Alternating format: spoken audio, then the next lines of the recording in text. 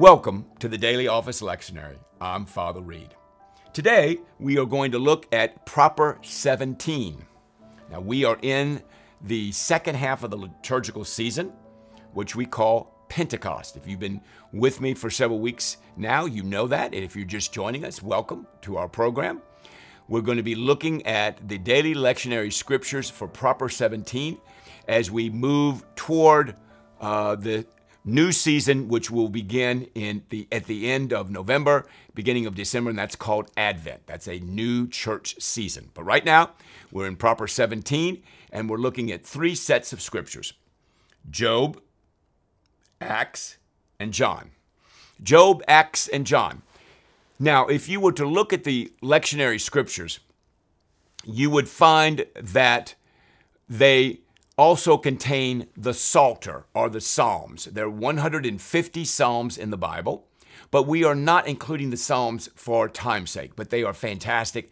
And as I've said many times on this program, we love the Psalms. We just can't get to everything and speak about everything in any kind of great detail. But if you would like to read the Psalms and look at them, certainly that would be a wonderful way of learning.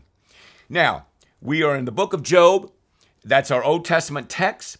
The book of Acts, which comes after Matthew, Mark, Luke, and John, and before Paul's letters, 13 letters. And then finally, the Gospel of John. Now, let's look at Job. Now, we've been with Job for several weeks now. And many of you know that Job is an extraordinarily interesting book and a very unique book of the Bible. We don't know who the author exactly was. We don't know when Job was written. We know that it is a very profound book because it asks the question, I am suffering, there's evil in the world, why is this happening to me? Now, you may have experienced that many times in your life, or certainly know people that have experienced that in their life. God, why is this going on? Did I do something wrong? Are you mad at me? What signal did I miss? What thing was I supposed to do that I didn't? I don't deserve this. Life isn't fair. I'm sure you've heard that many times. Life is not fair. I don't deserve what's happening to me. Because what happened to Job is the devil came to God and said, boy, that's a very impressive person, that Job. Yes, he is. I bet you if I did some negative things to him, if I hurt him, or I took something away from him, I bet he wouldn't be as righteous as you say he is. And so God and the devil went back and forth a couple of times, and now Job is really in a very tough spot. Now, he's got three friends that have come to him to give him encouragement and advice. And so what we see in these scriptures that are laid out before you, we're going to be looking at Job 11, 12, 16, 19, and 22, is the response of the friends and the response to Job. Now, I'm not going to sit here and go through all the different scriptures.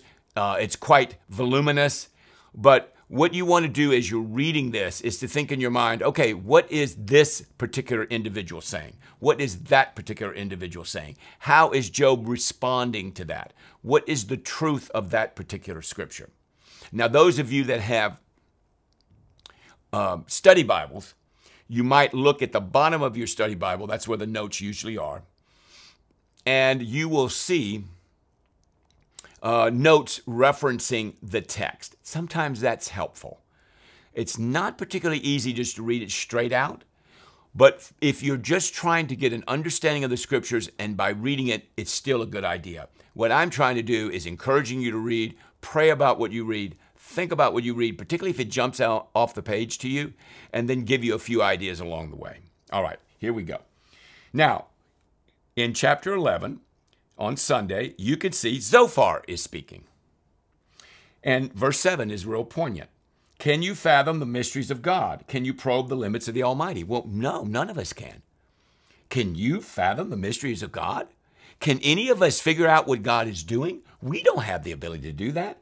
God is limitless. He is infinite. We are finite and we are limited. Can you probe the limits of the Almighty? No way. So then the question becomes, then what are we supposed to do with that information? If we can't probe the limits of God and we can't fathom his mysteries, then what are we left with, right?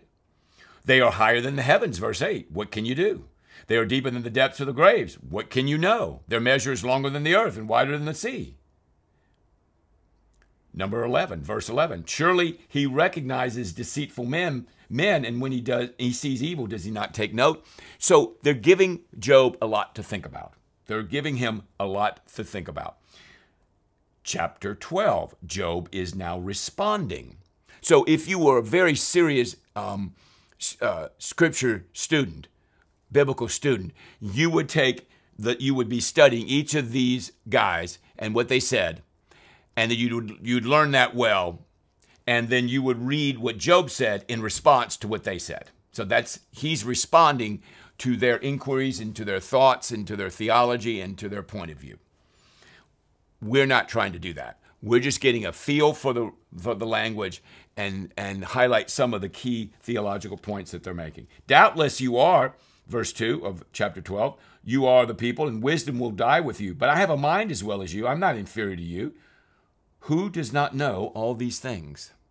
So he's going back and he's asking questions. I've become a laughingstock to my friends, verse 4. Though I called upon God and he answered, a mere laughingstock, though righteous and blameless. But people are laughing at me. How do you deal with that? Verse 10, in his hand is the life of every creature and the breath of all mankind. That is certainly true. Does not the ear test words as the tongue tastes food? Is not wisdom found among the aged? Does not long life bring understanding? To God belong wisdom and power. Counsel and understanding are his. Great line. So Job is accentuating and highlighting who God is and the way he works and his wisdom and his understanding. Verse 23, he makes nations great and destroys them. He enlarges nations and disperses them. He's in total control of everything. Now, all of us have a view about God along these lines. This is why this text is very important. And as you're reading through this, I'd ask you to think about that. What is your view of what God can do, and what is your view of what God cannot do? Is God sovereign? Is he providential? Is he in charge?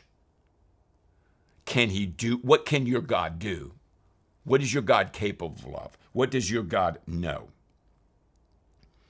Job 16, starting at the 16th verse. My face is red with weeping. This is Job again. Deep shadows ring my eyes, yet my hands have become free from violence and my prayer is pure. He's under great distress. O earth, do not cover my blood. May my cry never be laid to rest. Even now my witness is in heaven. My advocate is on high. Beautiful poetry, very profound. My intercessor is my friend, and as my eyes pour out tears to God. I'm sure all of us have experienced that sometime, where we're pouring out our hearts to God. We're in trouble. We are desperate. Things are not going well. We don't understand what's happened to us. We may have family members that negative things happen, maybe even catastrophic events. And we're wondering, where is God? I prayed. He didn't answer my prayer. What is he doing? I cried out to him, and he did not answer me. Only a few years will pass, verse 22, before I go on to the journey of no return. I'm going to get to the end. I'm going to get to the end. My spirit is broken, verse 1 of chapter 17. My days are cut short. The grave awaits me. Many, many people have thought that. Is there any more hope? I feel like I'm hopeless. God has abandoned me. God is not helping me. I don't know what to do. We just had this COVID crisis and pandemic. People have died. People have gotten very sick. Lots of worry, lots of fear, loss of jobs, loss of meaning, loss of purpose. God, what are you doing? What is this? Why didn't you prevent this? And finally, in our reading this week, Job 22, 1 through 4.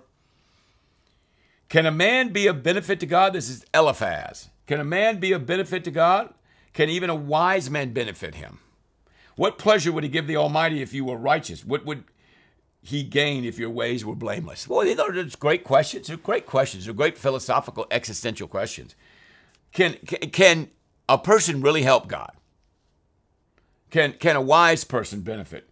Can we live in such a way that we will benefit the Lord? But then he says in verse 5, is not your wickedness great? Are not your sins endless? 21 to 23, verse 7. 21 of 22. Chapter 22, submit to God and be at peace with him. In this way, prosperity will come to you. Accept instruction from his mouth and lay up his words in your heart. You know what? That's good advice. That's good advice for all of us. Submit to God. Be at peace with him. In this way, prosperity will come for you. You will be blessed. Accept instruction from his mouth. Lay up his words in your heart. These are beautiful words in the middle of Job. Enjoy Job this week.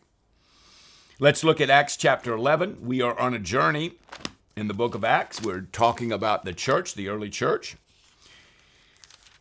Peter's vision in chapter 10 and Cornelius' house, the Holy Spirit falling down upon the Gentiles, and they begin to speak in other tongues, and they begin to be blessed by the Lord. 19 to 30, 11, 19 to 30. And then Peter, as we said last time, was sharing that information and how the Lord had blessed them abundantly. Now those, verse 19, who had been scattered by the persecution in connection with Stephen, traveled as far as Phoenicia, Cyprus, and Antioch, telling the message only to Jews. So they're just talking to Jews right now. Now he had ministered, as I said in chapter 10 and verse part 11, to the Gentiles, but their ministry still is going to the Jews. Some of them, however, men from Cyprus and Cyrene, went to Antioch and began to speak to Greeks also, the Gentiles, telling them the good news about the Lord Jesus. Now, the message that's sent out is called the gospel. It is the gospel of Jesus Christ. That is the message. It is not their message. It is not a political message. It is not a cultural message. It is not a secular message. It is a message from God Almighty that those that believe have a relationship with Christ and have eternal life, and they live in that faith in Christ all the days of their lives. And so we're going to Antioch. We're going to Antioch. And again, Paul set for a whole year, Barnabas and Saul met with the church and taught great numbers of people. The disciples were first called Christians at Antioch, verse 26. Verse 26. Okay? So we are just sharing events as they take the gospel and go from town to town and region to region. Now, if you wanted to see where the regions are, at the back of your Bible, you probably have a geography text. You have maps. You have the geography of the area. You have locations of cities. And we have the Mediterranean Sea, and we have North Africa, and we have Southern Europe, and of course we have the Middle East. And you look at that whole area and you can see the maps will help you. Those ancient maps will help you. The journeys of Paul and the journeys of all these people and where they went and where those locations are, so you'll be familiar with them. Now, in Acts chapter 12, something very interesting happens. King Herod, in verse 1, arrested those who belonged to the church and intended to persecute him. You remember the 12 apostles? One of them was James, the brother of John, and he was put to death in verse 2 with a sword. There's it. Simple as that. And they put Peter in jail. Now, Peter was heavily guarded, and this is a fantastic text I hope you'll enjoy. And what happens is that Peter is miraculously set free by an angel. Now, remember, people, and this goes back to Job in lots of ways. Remember, God can do anything, and he sends his angels to accomplish his work. And these angels are very, very, very powerful people. Now, angels that have gone in the negative direction away from God are called demons, and demons are very powerful. They're not more powerful than angels, though. And so the angel lets him go, and he is miraculously delivered. And he goes to the house in verse 12 of Mary, the mother of John, also called Mark. People had gathered together and they were praying, and Peter knocks on the door and they can't believe that he's set free. So Peter is set free. It's a beautiful chapter about John is killed with a sword. Peter is captured, but Peter is set free. But John has not been set free. It kind of coincides with Job. Lord, why did James die, but Peter didn't? Why did you save Peter? Why did you not save James? And so those are the questions that people like you and me ask all the time. God, what are you doing? And he just has one line, Acts 12:2. He, King Herod, had James, the brother of John, be put to death with his sword. We continue on. Chapter 13. Barnabas and Saul are sent off. Saul, of course, is Paul. In the church of Antioch, there were prophets and teachers. Verse 1, Barnabas, Simeon called Niger, Lucius of Cyrene, Manaen, who had been brought up by Herod the Tetrarch, and Saul. When they were worshiping the Lord and fasting, the Holy Spirit said, now what you want to do in this whole enterprise of the Acts of the Apostles, you want to hear what the Holy Spirit is saying. While they were worshiping, the Holy Spirit said, set apart for me Barnabas and Saul for the work to which I have called them. So they fasted and prayed, they placed their hands on them and sent them off. Now, so what Acts is about again is the exploits of the sharing of the gospel by different groups of people throughout the book of Acts. Okay? So we've met Paul, Saul, his dramatic recovery, recovery from sin, his dramatic redemption in Acts chapter 9. We've met Peter. We've met Stephen, who died, who's our first great martyr. We've met Barnabas, and we're going to meet more as we go through. So I won't be reading this to you. They go to Cyprus, they go to Pisidian Antioch, and they share the gospel. They share the good news. Now, this is not like the letters of Paul, Romans, 1st and 2nd Corinthians, Galatians, Ephesians, Philippians, Colossians, etc., 1st and 2nd Timothy, 1st and 2nd Thessalonians. It's not like that where he gives a more measured writing, but the preaching in the scriptures in Acts is very, very good, so you'll want to pay attention to that. And so you might look at that very closely as you're going through the readings in the book of Acts. So we finished this week in Acts chapter 13 as we bring the light of the gospel to the world. Now, I want to call to your mind a very important verse. It's not in your listing. It will be next week. So please join me next week. And a hint is Acts 13:46. It's a very important verse and one of the most important verses in the scriptures regarding the future in terms of the gospel. And we'll pick that up next week. All right, let's look at John. Let's go back to John's gospel. We've been in John for a while, and we will continue in John. That's our gospel of the week. We ended up in John 8:20. What did John 8:20 say? No one seized him because his time had not yet come. Verse 21 of chapter 8. Once more, Jesus said to them, I'm going away, and you will look for me, and you will die in your sin. Where I go, you cannot come. This made the Jews ask. All right. So John is very different from Matthew, Mark, and Luke because he is showing the relationship between the Jews and Jesus. And they have several tete-a-tetes. They have several, conversations. Some of them are pretty conflicting, and some of them are pretty heated. And what Jesus is doing is he's sharing the truth with them, but they really don't want to hear the truth. They don't want to hear what Jesus says. And what comes out of the conversations, and they're all rather long, is this wonderful theology that Jesus has. This is why, again, this is my favorite book of the Bible. He says in verse 23, a very, very profound sentence. You are from below, I am from above. You are of this world, I am not of this world. I told you that you would die in your sins if you do not believe that I am the one I claim to be. You will die in your sins. Can you imagine someone making that statement? But he could back it up because he was the Messiah. He actually was the way, the truth, and the life, and we'll see in John 14:6. I have much to say to you in judgment of you, verse 26, but he who sent me is reliable, and what I've heard from him I tell the world. So God the Father and God the Son have this extraordinary relationship. The Holy Spirit acts as the third person of the Holy Trinity to send this message, which we call the gospel, out, which we saw in Acts, okay? And in Acts 11, 12, and 13, a lot of times that message, they were persecuted and they were put in jail and they were killed. They were martyred for the gospel. Now, before Acts, we have the gospel of Jesus Christ. About 30, 31, 32, 33 AD. And he is saying all these things that, thank God, Matthew, Mark, Luke, and John have written down. Let's continue on. If you hold to my teaching, verse 31, you are really my disciples. You will know the truth, and the truth will set you free. You've probably heard that verse many times. Now, the truth is Jesus, and the truth will set you free because it is liberating.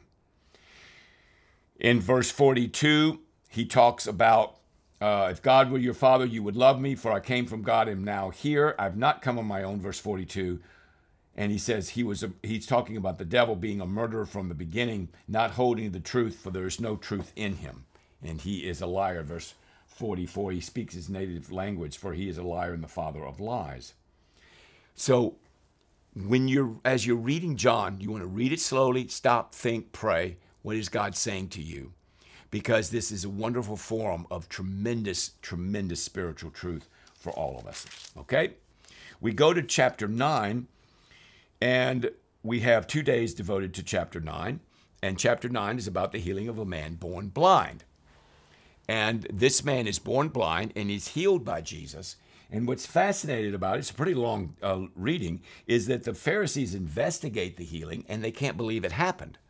Well, no, who could believe it happened? Who can heal a blind man? But Jesus can, because Jesus is from the Father.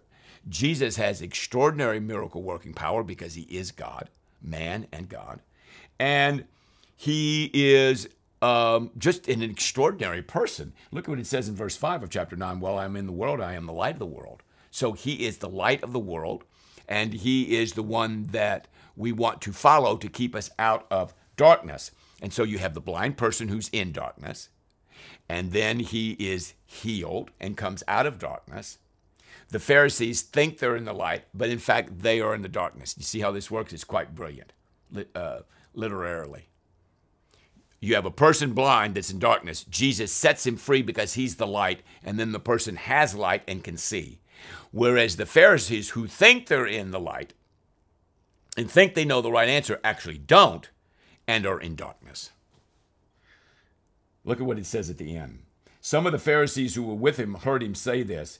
And what he said in verse 39 was, for judgment I have come to the world so that the blind will see, and those who see will become blind.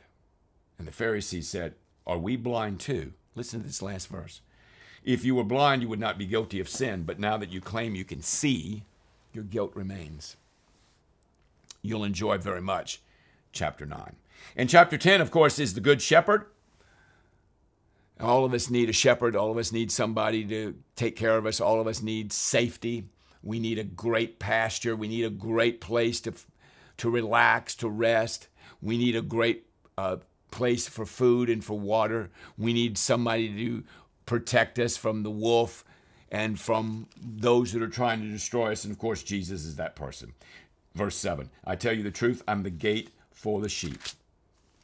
The thief comes only, verse 10, to kill and steal and kill and destroy. I came that they may have life and have it to the full. That's God's goal for all of you. God's goal for us is life abundantly in him. I am the good shepherd, verse 11. And he says it again in verse 14. I am the good shepherd. I know my sheep know me. My sheep know me. So, do you know Jesus? Is he your good shepherd? Are you following him? When he speaks, do you know that voice? Do you hear that voice? And as we go through these scriptures in Job, Acts, and John, and maybe an occasional psalm for some of you, we are listening to that voice. We're listening to the voice of God. We're listening to the voice of Jesus. We're listening to the voice of the Holy Spirit speak to us, to lead us and guide us, and to bless us. Enjoy your reading this week. May it be a blessed time, and I look forward to seeing you next week for the Daily Lectionary. God bless you.